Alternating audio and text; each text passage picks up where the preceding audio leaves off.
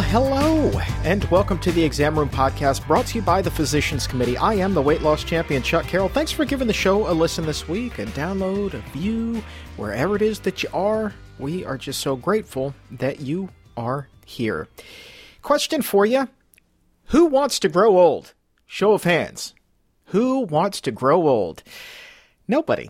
Of course. Anti-aging. It is a multi-billion-dollar industry filled with millions of can't-miss gadgets and creams, all of them promising to erase skin blemishes and smooth out wrinkles. You have bags under your eyes? No problem. Just rub this on and they will be gone in seconds. And then there are the countless procedures to keep us looking 20 years younger than the birth date on our driver's license. A little nip here, a little tuck there, and a couple of plugs both here and there. The bottom line is, for whatever reason, by and large, we are terrified of getting old.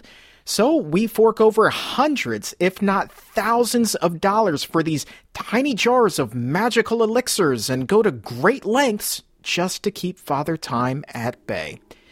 But what if the fountain of youth isn't actually as seen on TV?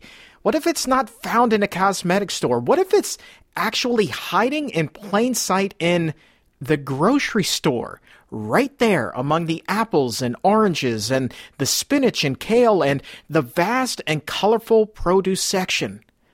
What if the best way to age gracefully is to start by making smart decisions with what we eat? That is what we're going to be talking about today. How not just to live longer, but how to live well. Doctors Hana Kaliova and Asha Subramanian will be here with some answers, and I have to tell you that we did a ton of research for this show, a ton of it, dozens and dozens of studies we poured over, all of them looking at the link between nutrition and health and aging.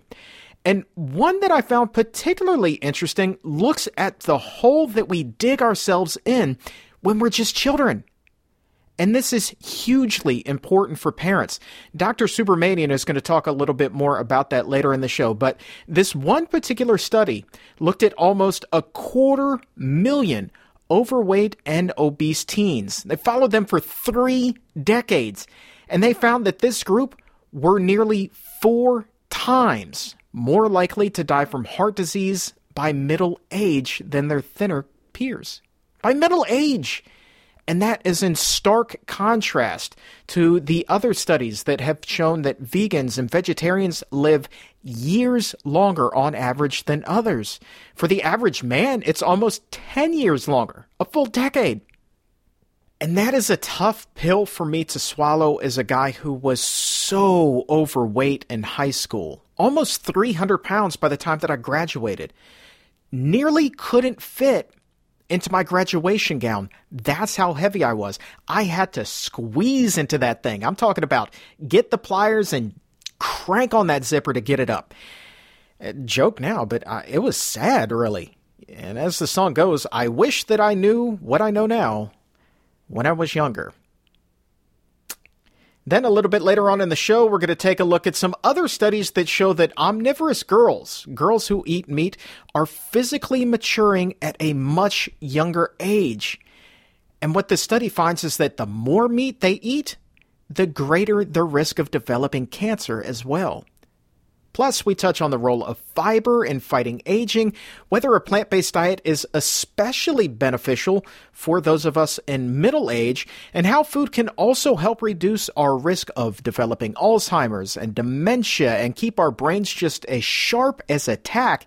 And get this, we also look at how food can help maintain your eyesight and stave off those ultra-thick glasses. You know what I'm talking about. Those glasses that are about 10 inches thick. They reach the room about 10 minutes before you reach the door. That is how thick those glasses are.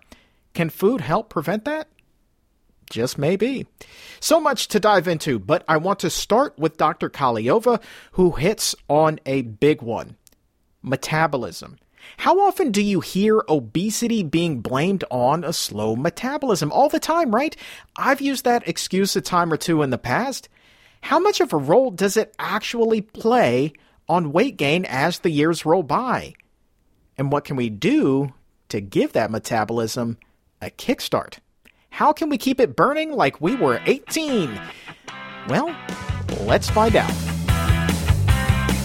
Today's show, eating right for your age. Is there a way that we should be eating in our 30s that's different from the way we should be eating in our 50s? If we're in our teens, should we be eating differently then than when we're in our 20s?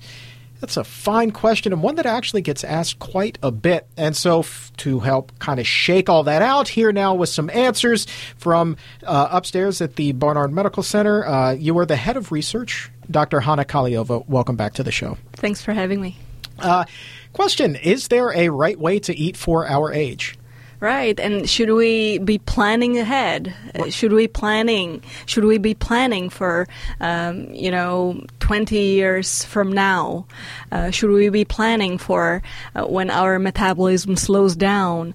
Many people say, when I was 18 or 20, my metabolism was just through the roof. I was able to eat anything, right. And I wasn't gaining weight. And now I probably gain weight just from water.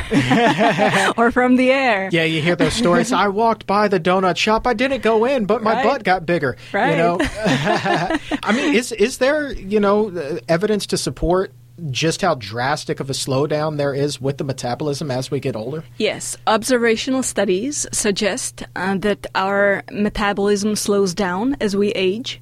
But now, is it a natural consequence of aging? Or is it a result of the foods that we've been eating for, our whole life? Mm-hmm. So that's a question, right? Right. And maybe just to give us a glimpse of the answer, we're running a metabolic study to help people whose metabolism has slowed down. And we're testing if putting them on a plant-based diet may boost their metabolism. And it seems like our data show that we're able to boost their metabolism, which means it's not only about aging. There's something we can do about our metabolism and how we process foods. Yeah, I think that kind of it does make sense to me that if you've been eating, heavily processed foods for 10, 20, 30 years, that will, as they say, catch up with you at some point. And I think that, from my perspective, I can tell you that even after I lost the weight, I didn't go vegan. But when I did, I felt like my metabolism sped up. I felt like I had way more energy, and so it doesn't surprise me in the study the preliminary results are showing what they are. Yeah, exactly. If you're eating a lot of saturated fat, a lot of animal products in your diet for 20, 30 years, this saturated fat is not disappearing. Mm-hmm. It gets deposited in your cell membranes, and that it makes the cell membranes more rigid. And the insulin receptor is embedded in the cell membrane. So if the cell membrane is more rigid, the insulin receptor is not able to work properly, which means that when insulin comes and tries to open the insulin receptor, open the door for glucose to come into the cells so that the cells have enough energy, glucose is not able to get in as easily. Because our cell membranes are rigid and they don't allow the insulin receptor to work properly. Right. So it has far-reaching consequences not only for our metabolism, body weight, but also how we're able to metabolize the food that we're eating. Right. Well, let's talk about that. Does the body? Let me just ask the lay question, because I think that if somebody doesn't study nutrition and isn't really familiar with it, which seems like it is the majority of people in this country, do we absorb fat differently as we age? Do we tend to hold on to more of it, say, in our 50s than in our 20s? That's a great question. And again, if your absorption is different at the age of 50 compared to when you were 20, is it really a consequence of aging itself? Or is it a result of all the dietary choices you've made? And our dietary choices also influence our gut microbiota composition. And right now we're running another study looking at the microbiome composition, and we were able to show that when people switch to a plant-based diet, their gut microbiome changes. They get more of the beneficial bacteria that have positive metabolic benefits, It all comes back to the gut bacteria, doesn't it? Yeah. It is fascinating, like how much of the body is kind of controlled by that one particular area, right down to the food cravings that we have, And if there's imbalance, you absorb more fat, for example, from your diet. The difference may be pretty drastic. Really, what type of a difference would you say? Could you quantify that? About 150 to 200 calories per day. Only by influencing your gut bacteria composition. Really? So if there's an imbalance, because it comes down to how you're able to absorb fat and also, get use of all the nutrients from your diet. Okay, so you're talking... So over the long term of 20 years, that makes a huge difference. I mean, enormous. So, really, you're talking about as much as 1,400 calories per week. That's almost a full day's worth of calories per week. Right. So if you think about it in those terms, how many extra days worth of food are you eating? Something like 50 or something like that. You think about it like that, that's a lot of calories. And that's, over the course of 1 year. And then you're talking about 20, 30 years. I mean, no wonder our waist is a little wider as we get older. So you want to feed your gut bacteria well. Right. And how do you feed them well? The main fuel for the good bacteria in your gut is oligosaccharides that are in plant-based foods that are called prebiotics. Many people talk about probiotics in yogurt or in kombucha. These are bacteria in the foods that are fermented. They have some benefits. However, most of them are destroyed in your stomach because of the acidity in your stomach. So you don't get as many benefits from probiotics. However, if you don't only consume these ready-to-be-eaten bacteria, if you eat prebiotics, which are the food for your own bacteria in your gut, these are these oligosaccharides in plant-based foods, you are able to feed them well so that they grow, and these beneficial bacteria just take over the harmful ones. And the most prebiotics in plant foods are found in garlic, onions, and whole grains. Ooh, won't be kissing after that. Yeah. The vampire diet. That's unbelievable. Okay, so that's really fascinating. So basically, it sounds to me like yes or no question. Yes, we do tend to hold on to more fat as we age. Yes, our metabolism does slow down as we age. Yes, it's important to watch what we eat, not just as we age, but certainly as you alluded to at the beginning of this interview. So, start early so that you won't have all that mess built up by the time you are middle-aged or even older. Absolutely. That is fascinating. You bring so much knowledge to the show. I love it. I love it. I've always wanted to ask you this as well, and I think that you've referenced studies, and correct me if I'm wrong, we're not at this particular moment accepting new participants in studies, but in the future, I'm sure we will be conducting others. What is it that somebody can expect when they call up and they say, hey, I'm interested in being a study participant? What is that process like? So first of all, we ask for a 100% commitment for our research studies. If you just want to experiment with the vegan diet and, want to go maybe 80%, 90% vegan, don't participate in the study. But if you are willing to commit 100%, then we will be happy to walk you through this process, which is fascinating. It can help you with a lot of health issues. We have studies for autoimmune diseases like rheumatoid arthritis, for example. We have studies for metabolism and for weight loss. We have studies that look into the effect of cholesterol on serum cholesterol. And, it's a great experience to participate in our studies. But as I mentioned, we ask for a 100% commitment. Do you guys have a way of telling if somebody's not 100% committed? Like, do their results maybe not kind of show what everybody else's do? Absolutely. And, we try to talk these people out of the study before we even start. Mm-hmm. We tell them, we have so many resources. We can put you in other classes that will support you in your decision to go vegan. Mm-hmm. But if you're not sure you want to follow 100%, don't do the study, because we will be publishing the results in medical journals. Right. We will be showing what the effects of a vegan diet are on your metabolism. If you're not following the diet, we don't want to report the results. Of course not. Of course, no. I mean, that wouldn't be an honest study, in my opinion, at that point. I think you and I actually spoke about this, and we were talking about policing and being able to figure this out anyway.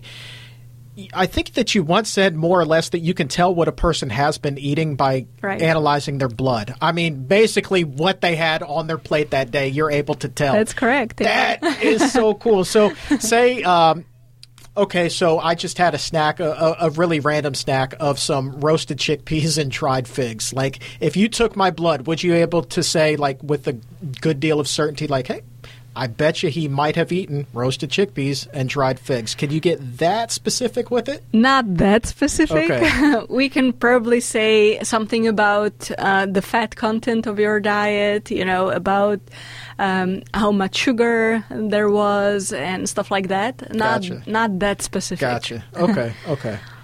Still, though, that's pretty fascinating.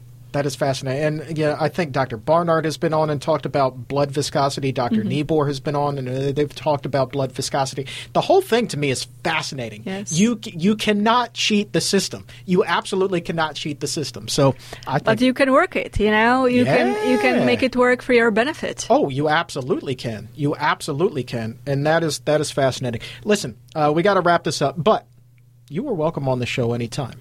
We don't even have to schedule it. You can just knock on the door, say, hey, Chuck, let's do it. I'll be like, you got it. That's how much I appreciate you being here. Thanks so much, Chuck. Dr. Kaliova is one of the hardest working people that I know, hands down, bar none. She always has her hands dirty in fascinating research. When we were talking after we got finished with the segment, she was telling me about some of the things that she's working on now, and I gotta tell you, they are mind-blowingly cool. Not quite at liberty to share just yet what they are, but I can say this. Hamburger lovers are going to want to hear this research. If you love a burger, your world is about to be turned upside down. Before we bring in Dr. Asha Subramanian, I wanted to take a second to say thank you to the good people over at Forks Over Knives. Really cool of them to do this. They feature the Exam Room podcast as one of their can't-miss plant-based podcasts with a twist. What an honor. I tweeted this out. A fan tipped me off to this. They tweeted me a link, and I retweeted it from my account at Chuck Carroll WLC. It is so cool to be on there with the likes of other plant-based titans, including the great Rich Roll. That is a true honor. So I wanted to say thank you to Forks Over Knives on behalf of everyone here at the Physicians Committee. Moving on now to part 2 of our look at the effect of food on the aging process. Fascinating topic. Dr. Asha Subramanian is here, and she is armed with a ton of research to continue the conversation. We're about to go over decades worth of studies examining the link between food and the conditions that cut our lives short or keep us living here for as long as possible and as healthy as possible. And we're not just talking about a matter of months. No. We are talking about years. We are talking about years. And one of the studies shows that the brains of people who eat 2 servings of greens every day function at a level that is 11 years younger than people who don't eat any greens. Eat your greens. Your brain automatically a decade younger. Very interesting science. We're going to dive into it right now. Welcome to the Exam Room Podcast, brought to you by the Physicians Committee. The weight loss champion Chuck Carroll here, talking today about eating right for your age. Everybody wants to slow the aging process. Nobody's in a hurry to grow old. Like, seriously, who's sitting at home in their 20s and 30s saying, man, I can't wait till I'm 80? Absolutely nobody. But we all want to stay young as long as possible, and that is kind of what today's show is about, is eating right for your age. How should you be eating at whatever age you are to maximize your health, keeping you feel as young as possible? And to help answer many of those questions, our very own Ponce de Leon, we welcome to the show Dr. Asha Subramanian. Welcome back. Thank you, Chuck. Glad to be here. This is an important topic. When you were a teenager, you didn't sit at home saying, man, you know, I don't want to be going to prom. I want to be going to my senior prom. By senior, I mean in my 80s at the old folks' home. Oh, absolutely not. You know, I was invincible, right? We all are when we're teenagers. We think about, how being 30 is really old when you're 16. Oh, man, yeah. Ancient. Yeah, the 16-year-old me would think that I am indeed ancient now. You know, the funny thing is I look in the mirror, I don't even think I look 36. You certainly don't look your age.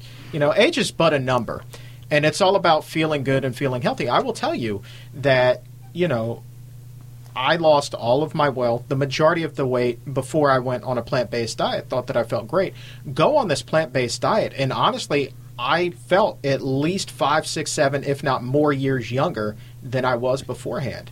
And I don't think that that's a coincidence. I agree with that. I mean, even personally for me, I went on a whole food plant-based diet, vegan diet about 6 years ago now. Mm-hmm. And I really can tell the difference. You know, I feel like I have a lot of energy in general, a lot more than I used to, even though I've gotten older, obviously, over the years. And I know my contemporaries are always like, wow, you have a lot of energy.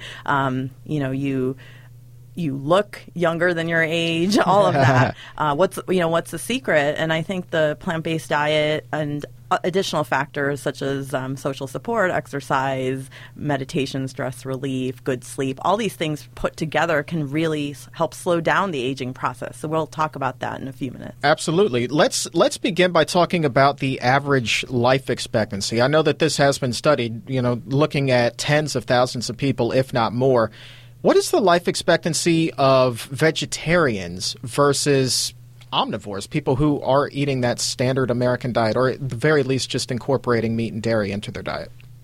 Yeah, so studies have found that vegetarians in general, both men and women, have a longer lifespan. So vegetarian men live to an average about 83 to 84 years, compared to non-vegetarian men who live to about an average of 73 to 74 years. So that's a big difference, that's almost 10 huge. Years. That's a decade right there. Yeah, absolutely. And with women, the average age that vegetarian women live to is about 85 to 86 years, and that's about 6 years longer than non-vegetarian women. Yeah. So the gap is a little smaller with women versus men, but it's still quite remarkable. Definitely significant. You know, it's funny, though, 73 for non-vegetarian men, 73 now. It just seems like that's still young by today's standards. You know what I mean? And then you see, like, that's actually the average life expectancy. That's kind of staggering to me. It is. And 73 is really young. And we look at other cultures. Our listeners and you may have heard of the Blue Zone cultures. Oh, yeah. Where Dan Buettner from National Geographic Love him. Yeah, absolutely. And he was on your show, I believe. He was. Yeah. So, he and his team have studied the Blue Zones at length. And, in those cultures, being old is 95, 100, even more than 100. Oh, yeah. So 73 is like a spring chicken, as they say. Oh, yeah. So. Oh, yeah. I mean, I'm planning on hitting triple digits. I do not live in a blue zone. I do not foresee ever living in a blue zone. You don't know what life's going to throw at you. Sure. But yeah, I wherever I am, my goal is to hit triple digits, and I think that I can. I think that I can. We should all actually shoot for triple digits. I don't see why that's just not the standard goal.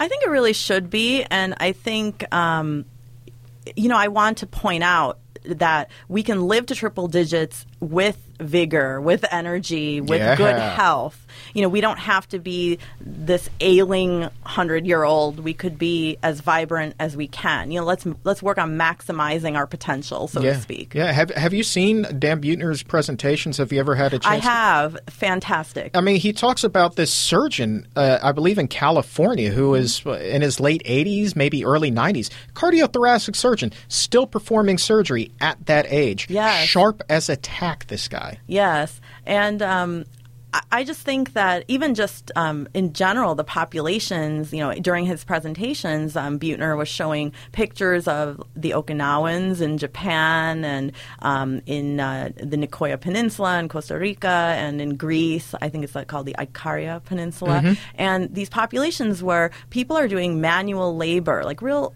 farm work and then this kind of thing in their 90s. 100. Oh, look at this guy, on his fishing boat. He's 105. And it's amazing because in our culture, in America, we think of, oh, he passed away. He was really old. Well, how old was he? 75, 80. No. 85. And this really is testament to the power of the human body and the resilience of the human body and how if we treat our body as well as we can really maximize our health and our well-being. I think three things come into my mind when I think about living to old age. And one, obviously, that is healthy eating. Mm-hmm. It has a lot to do with it. Two, a body in motion stays in motion. Yeah. So don't just sit on the couch when you retire, and watch reruns for the rest of your life. And three, a purpose. You're talking about a 105-year-old man out on a fishing boat. Right. He loves that boat. Yeah. He looks forward to getting up and going out on that boat every single day. Mm-hmm. I guarantee he doesn't feel like 105. I don't know what 105 feels like, obviously, but I bet you he doesn't either because he may be 105 on paper, but if he's still out there fishing every day, I mean, he's got to feel like a spry 92, 87 even. I don't know. Yeah, absolutely. Absolutely. And I think you've really talked about the main points. So your diet, so what you put into your body, how you fuel your body, movement, so exercise, and then also having a purpose. So, that can encompass individual purpose, also community purpose, and having, our social support network around us is very important. Yeah. And also, reducing stress and, sleeping well. Oh, stress is a dagger. How much sleep actually is a great stress reliever as well, though. Yes. How much sleep do you get in a typical night? I know that they say like 8. I have a real hard time getting 8 hours of uninterrupted sleep. In all honesty, I can't remember the last time that I was able to do that. Yeah, I think, it's individualized. The CDC and other bodies, scientific bodies, they will say 7 to 9 hours. So 7 to 9 hours on average for men and women is what is required. Adult men and women. Now, there are people who thrive on 4 hours, 5 hours of sleep. They thrive. They cannot. How you doing? So, they and I've talked to some of these people and they say, well, I could not function if you made me sleep for 8 hours. I would be hungover and groggy and defeating the purpose, essentially. Then there are people who require 9, 10, a little more. Right. I would say the quality of our sleep is also important. So it's quantity and quality of sleep. Now, if you can shoot for that 7 to 9 hours, that would be great. A lot of it is also tied to cognitive what's the right word? Basically, your brain resets at night when it sleeps, cleans out the cobwebs, so to speak. So, okay. That's when the Roomba gets going upstairs in the old dome. Okay. Exactly. So, there's been some presentations, I believe, on this podcast and others before about how sleep, that 7 to 9 hours, let's say the average amount of sleep, really helps with cognitive restructuring and, getting those memories from the day into your long-term memory, getting those thoughts organized and sweeping up the cobwebs, so to speak. So, for example, in dementia patients, they found that those who sleep in that sweet spot do better than those who have slept less, or more. There have been studies about early death in people who sleep too much or too little. Right. So it all ties together pretty nicely. Let's turn the attention to nutrition, because that is what the bulk of the show is about. We heard the difference in life expectancy for vegetarians versus non-vegetarians, but specifically, have there been studies conducted on the consumption of fruits and of vegetables and how that plays a role in it? Not just eliminating meat and dairy, but I'm talking about the fruits and vegetables themselves, what effect that has. Yes, so there was a study that was done and published in the Journal of Epidemiology and Community Health. It followed about 65,000 participants from the United Kingdom. They were 35 years of age and older, so adults, and those who consumed 7 or more servings of fruits and vegetables per day. So 7 or more than that 5 servings a day that we talk about in the U.S. Be an overachiever. Right. So be an overachiever, 7 or more, they saw a 42% decreased risk of death due to any cause compared to those who consumed the least amount of fruits and vegetables. Huh. Okay. Yeah. And fruit and vegetable consumption was also specifically associated with a 25% decreased risk of death from cancer and almost a third, 31% decreased risk from heart disease. And that's just fruits and vegetables. So food is medicine, absolutely. Score 1 for the produce section. Yes. I love it, man. Food is medicine, as they say. Conversely, though, what about the effect of, we've talked about this on the show, certainly ad nauseum, the link between processed food and chronic disease? So I'm sure that there have also been studies looking at processed foods and early mortality. Yeah, absolutely. And one actually recently came out in the last month or so, published in the Journal of the American Medical Association, the Internal Medicine Journal, JAMA Internal Medicine. So that study looked at the diets of about 45,000 participants, and it tracked mortality rates. So a 10% increase in consumption of ultra-processed foods. So these are foods that are often ready to eat or ready to heat up, that have a lot of saturated fat, very little fiber, typically heavy on the animal products. Yeah. So these kinds of foods, the consumption led to about a 14% increased risk of death from cancer, from high blood pressure, hypertension, from obesity, and from high cholesterol-related heart disease, essentially. Wowza. Yeah. And one of the major components is, the process of processing these foods, essentially, that for example, with processed meat, you can have exposure to carcinogens, so things like heterocyclic amines and TMAOs and things that you've all discussed on this podcast, I'm sure. Of course. And so the processing itself can lead to carcinogens and other things that are not good for us. Yeah. You're a parent. Yes. Are you a believer in healthy habits can last a lifetime? So if you teach a child early the importance of healthy eating, they'll carry it with them for the rest of their days? Absolutely. And actually, it's really interesting because this is an interest area of mine. So when we look at the research for children, we find that what they taste in utero, so what they taste when they're not even born, when they're in the mother's womb, influences their taste later on. Get out of town. It can. Yeah, it's amazing. So there was a study done on carrot consumption, whether kids who had moms who ate more carrots during pregnancy, would they like carrots later on when they started eating carrots? And the answer was yes. No kidding. Because the amniotic fluid actually carries everything that the mother consumes. So, that makes sense. So, they would get a taste of carrots, or they get a taste of hamburger or donuts or whatever the mom is eating. Wow. So, I think that's just so fascinating. So, really, I think there needs to be more of a focus on counseling women even before pregnancy. I I would like to say on what you do during pregnancy, really will impact positively or not the outcome for your child. So, I hear as a parent a common thing like, oh, my kid doesn't like vegetables, my kid hates fruit, they only like chicken nuggets, and that's it. Right. And a lot of it I also feel is, trying, being persistent in giving your child food. So it can take up to 20 times of introduction to a food. Yes, Whoa. I know, a lot. 20 times for a child to develop the comfort and the taste for that food.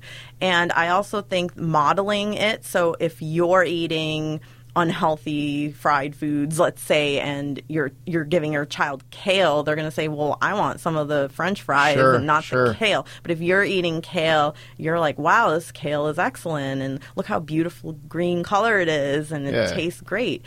Then I think, and I found this from my experience at least, that your child will be more likely to try foods that are considered healthy, and also, appreciate them more.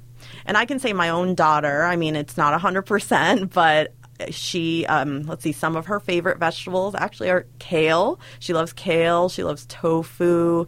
She loves black beans. She loves all sorts of fruits.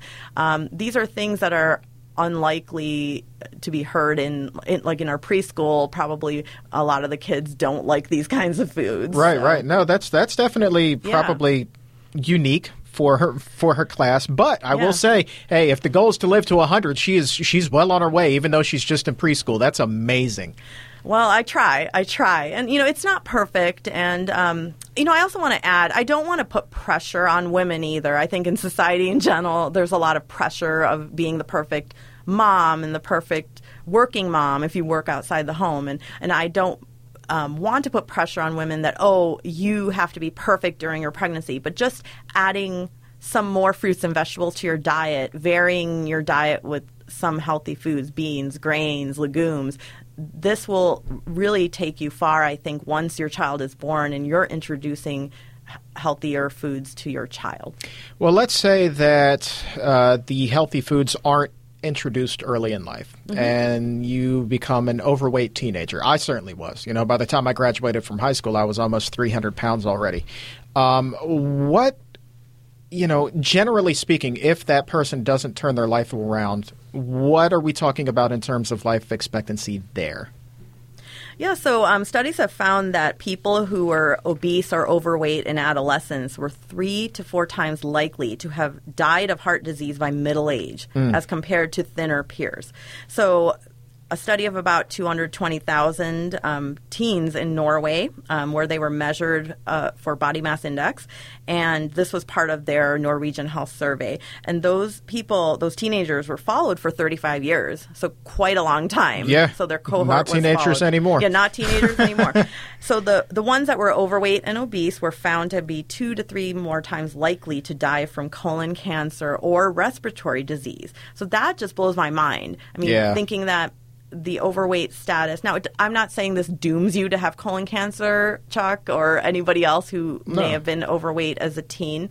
But on the other hand, the fact that decades later, there's a higher risk of colon cancer, respiratory disease. With women, there was a higher risk of cervical cancer if they had obesity or overweight in the teenage years. Sudden death for both genders also was found. So just really, really amazing. So really what you do in the earlier part of your lifespan really will impact you when you're 80, 90, 100. Oh, I'm sure. I'm sure. I do wonder, though, if that study, how many participants of that study remained obese throughout the duration of it. I would imagine that those numbers fluctuate greatly if somebody did lose all of that weight. Absolutely. And that's something that I want to emphasize as well. We can positively impact where we are. So, for example, and you're in a great example of this. So, you mentioned you were an overweight teen, and then you've mentioned before you were a morbidly obese adult, and then you've turned everything around. So we can, and that does not mean you're going to be doomed. Of course, we don't know what holds for you or any of us in the future. But, let's do everything we can to try to positively impact our health outcomes. I want to ask you, a lot of people equate, puberty, maturation as part of the aging process. And so one of the things that Dr. Barnard and I have talked about on this show is that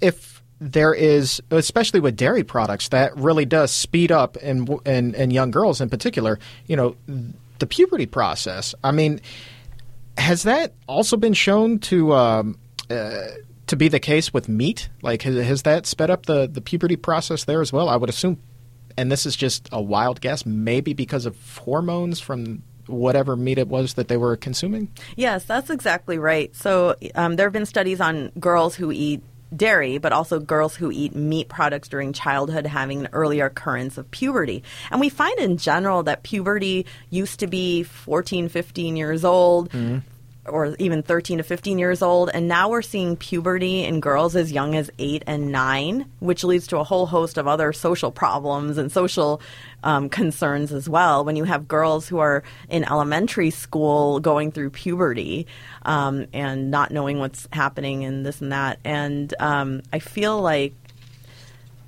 that the fact that diet could impact puberty and we can do something about it is so important. So, this study looked at how many portions of meat per week and was the intake of that in the girls. And 49% of girls who ate more than 12 portions of meat a week, so maybe, 2 a day, lunch and dinner, right, something on average, they started their periods by age 12 compared to those 35% who ate fewer than 4 portions of meat a week. So essentially, wow, eating the meat, eating the dairy, I completely agree. The meat and dairy, both have the steroid hormones. Essentially, you're eating, especially with dairy, you're eating estrogen. You're eating hormones with meat. It depends if the meat has been if the animals have been treated with antibiotics and, right, and hormones and things like that for growth.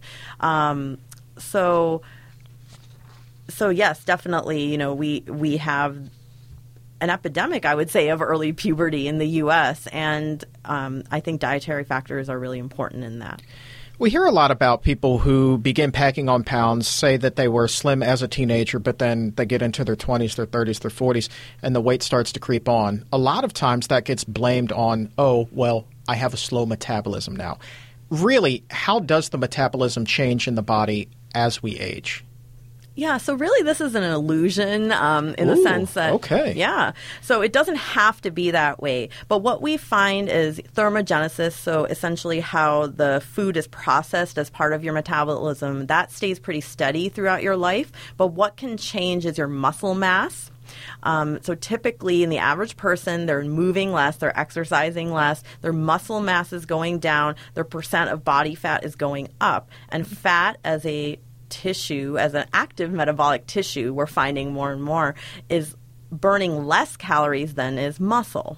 So what can we do? So if we can help maintain or even build our muscle mass as we age through strength training, through exercise, and also having a healthy plant-based, whole food plant-based diet, this will help maintain your metabolism. And as you and others have found, if you do these kinds of things, you don't have that weight gain every year or 5 years or 10 years that society seems to say, you're older, you gain weight. Right. It doesn't have to happen. It doesn't have to happen, exactly. So essentially what you're doing is by building muscle mass, you're keeping the basal metabolic rate high, and you're decreasing that percent of body fat, and you can maintain your weight for years, decades.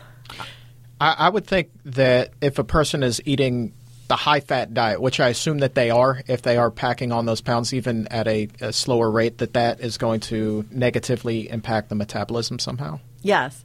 So the studies that have been most robust in this, and Dr. Barnard and his team, as well as others, have found this, is with diabetic patients or patients with high blood sugars.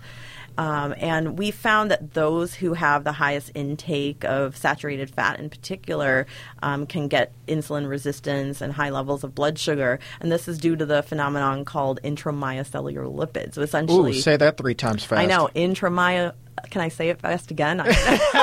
Say it fast once. Yeah. Intramyocellular lipid. Right. So essentially what happens is, people think that diabetes is because you eat too many carbs. Right. So there's been a whole movement and different iterations about low-carb eating, low-carb, high-fat. So there was South Beach and Atkins and then paleo, and now it's the keto.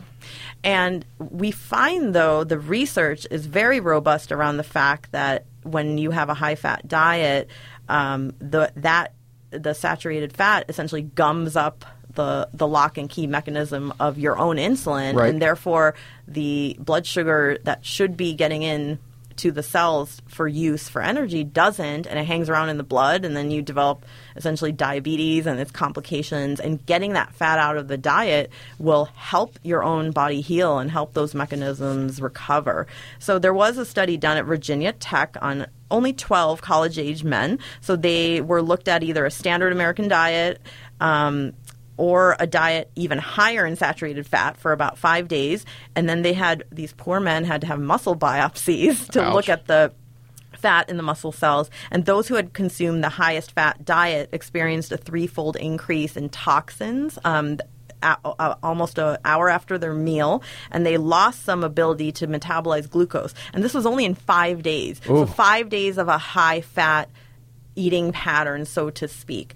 Now, think about a lifetime of that and Right. what happens. Right. So again, this is evidence that we can stave off diabetes just because your mom and dad and your uncle and whoever has it, you're not doomed.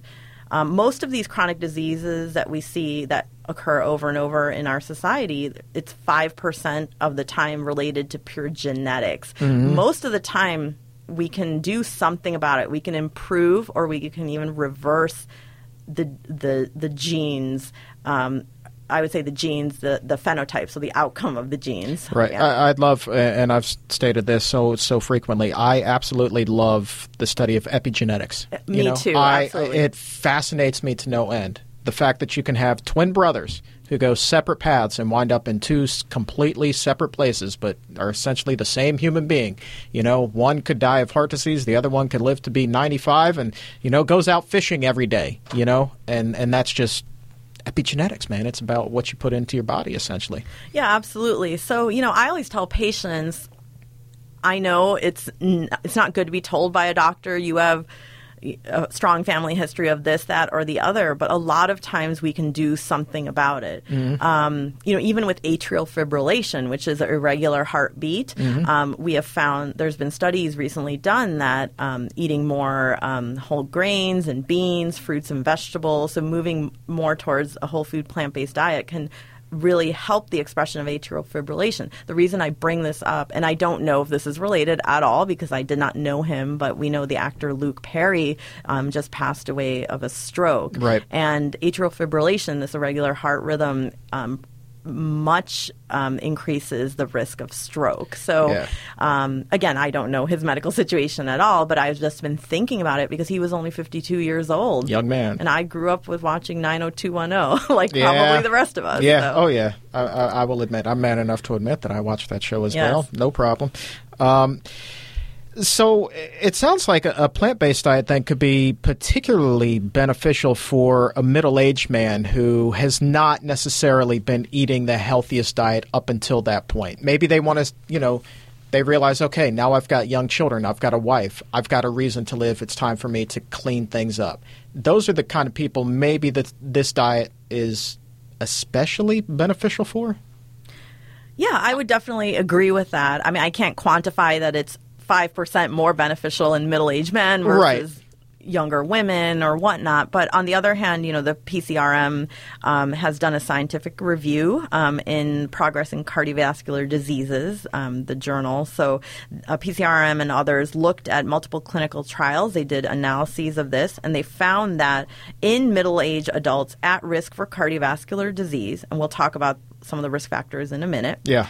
But we found that plant-based diets reduce the risk of death from cardiovascular disease by about 40%, the risk of coronary heart disease by the same 40%.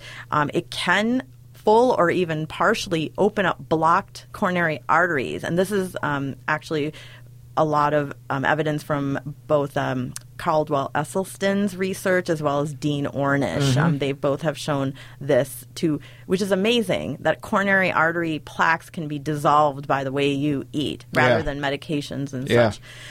It can reduce the risk of hypertension. It can also lower cholesterol. So middle-aged men tend to be at risk for cardiovascular disease in general because often many of them are obese or overweight, Sure. smoking, alcohol intake, high cholesterol, high blood pressure.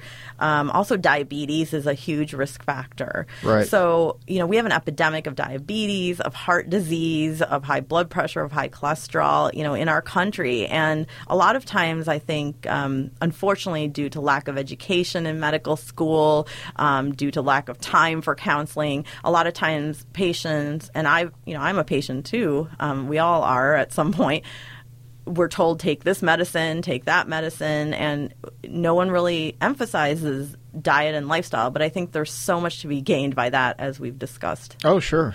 Yeah, it's so funny. I remember hearing a story of somebody who went on a plant-based diet and had been on all of these medications. Obviously, their numbers improved greatly. I believe that this particular anecdote has to do with high blood pressure medication. But they go to the doctor for a checkup. Their blood pressure at that point is low. And instead of the doctor saying, well, you don't need to take the blood pressure medication anymore, the doctor said, you need to start eating meat again so your blood pressure will come up. Wow. Yeah. That blows my mind. Right. I mean, that's just incredible. I'm not an MD. I don't proclaim to be. Yeah. But at some point, and this is me speaking, not for the organization, this is me speaking, at some point, common sense has to kick in. I don't care how you feel about plant-based diets. I think that anybody can objectively look at that and say, okay, let's rethink this approach here. Right. Yeah. Absolutely. Say somebody has, really kind of shot themselves in the foot. Say that they are, they've got the diabetes, high blood pressure, high cholesterol, number of chronic conditions at that point. I would assume then that their life expectancy as well, or I'll put it to you this way, they're accelerating the aging process pretty rapidly. They are, and that's a good way to put it. There's been a lot of studies about folks with 2 or more chronic diseases, such as the ones you mentioned, and increased risk of dying prematurely. JAMA did another study, published a study that was done on approximately 690,000 participants. That was done in the UK. And those with stroke, diabetes, and heart disease did experience up to 4 times the mortality rate as compared to those with only 1 or 2 of those conditions. So the life expectancy was reduced by somewhere between 12 and 15 years. Wow. Just incredible. Wow. That is the polar opposite of that life expectancy that we did at the top of the show, vegetarians versus non-vegetarians. Right. I mean, you've just flipped that right on its head. Yeah. That's unbelievable to me. We're kind of running long here, but I can't let you go without talking a little bit about cognitive decline in Alzheimer's disease and dementia, which is so prevalent, not just obviously here in this country, but it's really kind of become this global epidemic. What age does normal cognitive decline begin for everybody? Does our brain start to go south in our 20s, in our 30s? At what point? Yeah, that's a great question. And, I was actually trying to review the research before this podcast on it. And there isn't a whole lot of research on looking at I'll call them the blue zone populations and such, about whether they do start declining much later. I mean, the answer anecdotally is yes. Right. But I'm not familiar with the actual studies on the blue zones. But we find that in folks who eat the SAD diet, the standard American diet, in your 20s and 30s, you can certainly have cognitive decline, which is really scary. So it can start that early, and then it often accelerates after age 60 or 65. Some of it is because these chronic diseases we've talked about, diabetes, high blood pressure, high cholesterol, are coming to a head. Dean and Aisha Sherzai, so Team Sherzai they're called. They are neurologists, fantastic folks, plant-based. I've heard their work. They are based out of California. So they've done a lot of work on the Loma Linda populations of blue zone. On cognitive decline and dementia, and what are the factors that we might be able to improve or reverse. So one of them, of course, is plant-based diet. So those who eat fruits, vegetables, legumes, whole grains, beans, they can protect against the Alzheimer's disease and other dementia risk factors. There was a study published on this topic in Neurology. So those who eat more meat and dairy products, we're finding that they're more likely to have dementia and cognitive decline.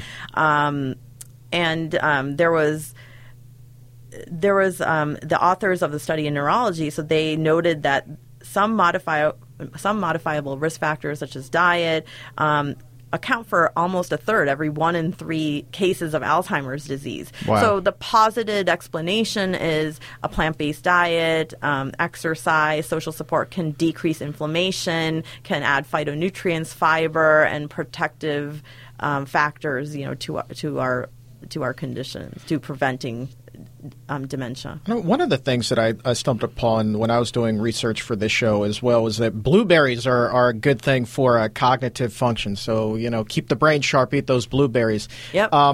Trans fats, though. I need to ask you about trans fats real quick. Those in particular, those are big-time offenders when it comes to cognitive function, correct?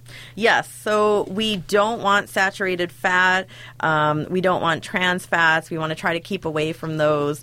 Again, there's a lot of research on the saturated fat and functioning of cells, but also AGEs, so advanced glycosylated end products, and how meat and dairy and trans fats can lead to higher levels of AGEs, resulting in dementia and other cognitive issues. And blueberries are fantastic. They are deeply pigmented. They have anthocyanins. Black beans, I did not know this until recently, but black beans are also in, not as much as blueberries, but they also have those protective pigments. Who knew? Yeah, black beans and blueberries. Yeah.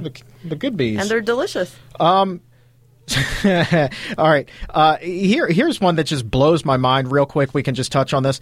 True or false, a person's diet, what they eat, can actually affect the physical size of their brain?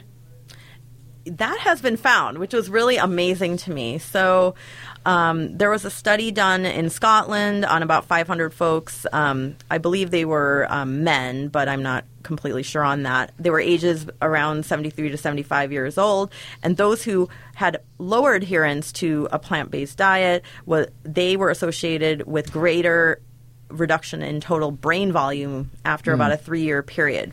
So the beneficial effects were not associated with the meat and fish consumption. So it was more like how much fruit and vegetables are you getting in? It wasn't how much meat and fish you were getting in. So it's interesting because you want to add the good stuff is really what your bottom line is. Final question for you. We know that, drinking milk, what the research we've done here at the Physicians Committee has shown is that drinking milk neither helps prevent osteoporosis or improves bone density. So we've covered that. Don't feel the need to talk about that right now. I do want to ask you about vision because this last thing, I had no idea. What role do animal products play in maintaining good vision as we age? Yeah, so studies have found that eating animal products increases the risk of cataracts, which really blew my mind. How about that? just amazing. So there was a study recently done in the American Journal of Clinical Nutrition. It was looking at the EPIC study from Europe, about 28,000 participants. So meat intake was associated with a higher risk of cataracts, and this went down as long as you reduced your meat consumption. So the vegans in this group had the least number of cataracts. And that was just really interesting to me. This was adjusted for age and smoking and such. And, following a plant-based diet, you could reduce your risk of cataracts by 40%. So I have not seen myself any research in the ophthalmology world on this, but I think that would be a fantastic avenue of research. I think so too. Yeah, and glaucoma, and right. Just a lot of the other macular degeneration, a lot of the other diseases. And I know macular degeneration in particular, once you're diagnosed, you're told to eat green leafy vegetables and just fruits and vegetables in general. But what about doing it before so you might not get it as badly? Who knows? We don't know. Let me tell you something. My grandfather didn't have the cleanest diet in the world, but he ate carrots like he was Bugs Bunny, okay? This man had vision that was sharp as a tack until the day that he died. Unbelievable to me. He was eating things that he shouldn't have, but he was like just ate so many carrots. And he would say to me, he'd take a bite of it and there was that big crunch, and then he would be like, "They make your eyes sparkle, kid." I was like, all right. So that always stood with me. So I always equated fruits and vegetables, I guess, with healthy vision. I just had no idea how strong of a link there actually was. That is fascinating research. Fascinating. It is. And I hope to see more of that kind of research out as well. Now, you are out and about in the community, Dr. Subramanian. You are a very you get out there, you see the people, and then you come in here and you talk a little bit about it. But if somebody wants to catch up with you in the Washington, D.C. area, what do you have going on right now? Yeah, so one of the things that we have going on right now is Walk with a Doc. So that's DOC. And what it is it's a free community walk that we hold every third Saturday of the month. Our next one will be in Wheaton at Brookside Gardens, and it will be on Saturday, March 16th at 11 a.m. It's very informal, no registration required. All ages and abilities are welcome, and you get to walk with me and another doctor from the community and ask us questions and socialize with other like-minded folks, and it's really a great time. And we started it in October, and it's been really fun, and we hope to grow it. Let me tell you something. That is a good way to cut down your health care costs. That is a free visit with the doctor, ladies and gentlemen. So that's great. I remember the last time you were here, I think you were just about to have your first walk. So, Right. So we're well on our way. So that's one of the community events I do. I'm also on Twitter at Dr. Asha Sub, so DRASHASUB. So for those on Twitter, you can contact me there. I'm also in the process of starting a diet and lifestyle consultation and education practice. So now, this is important information. Yeah. So for those who are interested, you can email me directly at diawellness@gmail.com. That's D like dog, IYA, wellness, all one word, at gmail.com, and I would be happy to meet with you and talk with you and see how we can work together. I personally recommend doing just that. Send that email right now, boys and girls. Dr. Asha Subramanian, thank you so much for your time. This has really been enlightening to me. I mean, there's so many more aspects of this. We didn't get to particular forms of cancer that can lead to hair loss. Not the treatment, obviously. People know about chemo causing hair loss, but the cancer itself also causing hair loss, but being able to reduce that risk of cancer by eating a plant-based diet. We didn't get into any of that. There's just so much that goes into this. I mean, there's so much that goes on as we age. But the exciting thing to me is that the research continually shows that if you eat that whole food, that plant-based diet, then your aging process should be, generally, you're giving yourself a better shot at aging smoothly. Being that 105-year-old fisherman, how about that? Absolutely, I agree. And thank you so much for having me on your show. Cool.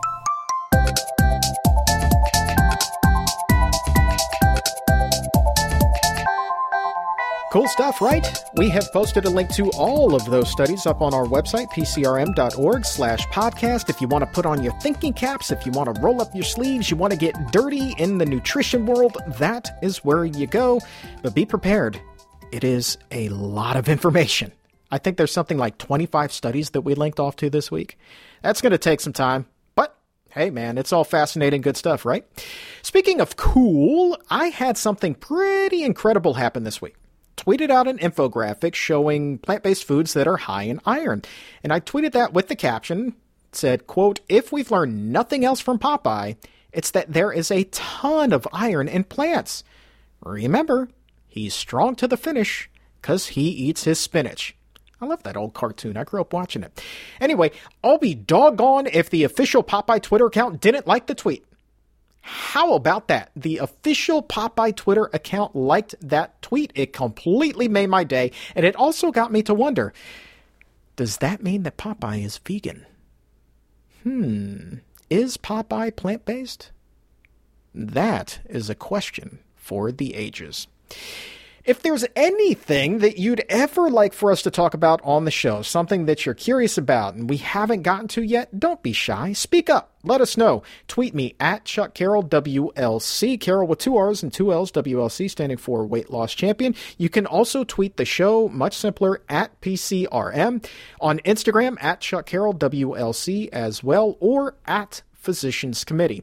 We're hearing from so many of you guys, and I love it. I love interacting with you. You have the most incredible stories and the most intelligent questions. Frankly, I am proud to call you a listener. Some of the stories that I've heard are really, really heartwarming, and I cannot thank you enough for opening up to me, not just with your stories, but coming and asking for help, and that's really what the show is all about. It's about disseminating information so that you too can lead a healthier and happier life. So much to learn. So much to learn. So keep those questions and those suggestions coming. Love hearing from each and every one of you. And say, have you subscribed to the Exam Room Podcast by the Physicians Committee yet? Have you? It's available wherever podcasts are hosted. That's Apple Podcasts, that's CastBox, that's Stitcher. New shows, new information, new inspiration is available each and every week. Just go ahead and subscribe, and please, when you do, leave a 5-star rating and nice comment if you would be so kind. And we can't wrap up the show this week without giving a big old shout out to schools in New York City. The city's public schools are adopting Meatless Mondays citywide, and they are making plant-based meals available to all 1 million students that are enrolled there. That's the largest school system in the entire country. No small feat at all. Brooklyn Borough President Eric Adams and his staff, I guarantee, have worked tirelessly to get this thing pushed through. Matter of fact, he and I talked a little bit about that when he was on the show a few months back. Mayor Bill de Blasio, in a release to the media, stated, quote, "We are expanding Meatless Mondays to all public schools to keep our lunch and planet green for generations to come." Amen to that, brother. New York has long been a leader, believe it or not, for healthy school lunches. Did you know this? I didn't know this. One of their elementary schools, I believe it's called the Active Learning Elementary School, was actually the first all-vegetarian public school in the entire country. Not just the city, the entire country. And then, after that ball got rolling, 2 other schools in the city followed suit. And now all schools are participating in Meatless Monday. That is progress. That is huge. So I can't think of any better way to end the show this week than on that high note, especially after hearing about how important it is that healthy eating begins at an early age. Establish those healthy eating habits as children, and they will last for a lifetime. Why go through life with a greater risk of cancer? Why go through life with a greater risk of heart disease? Why do so with a greater risk of Alzheimer's when all of this research points to the effect of a plant-based diet actually lowering the risk of cancer, of heart disease, of Alzheimer's, of so many chronic diseases? And oh, by the way, it also increases your chances of living a longer life. How cool is that? Not just a long life, a healthy life. So for everyone here at the Physicians Committee, I am the weight loss champion, Chuck Carroll. Thank you so very much for listening. And remember, keep it plant-based.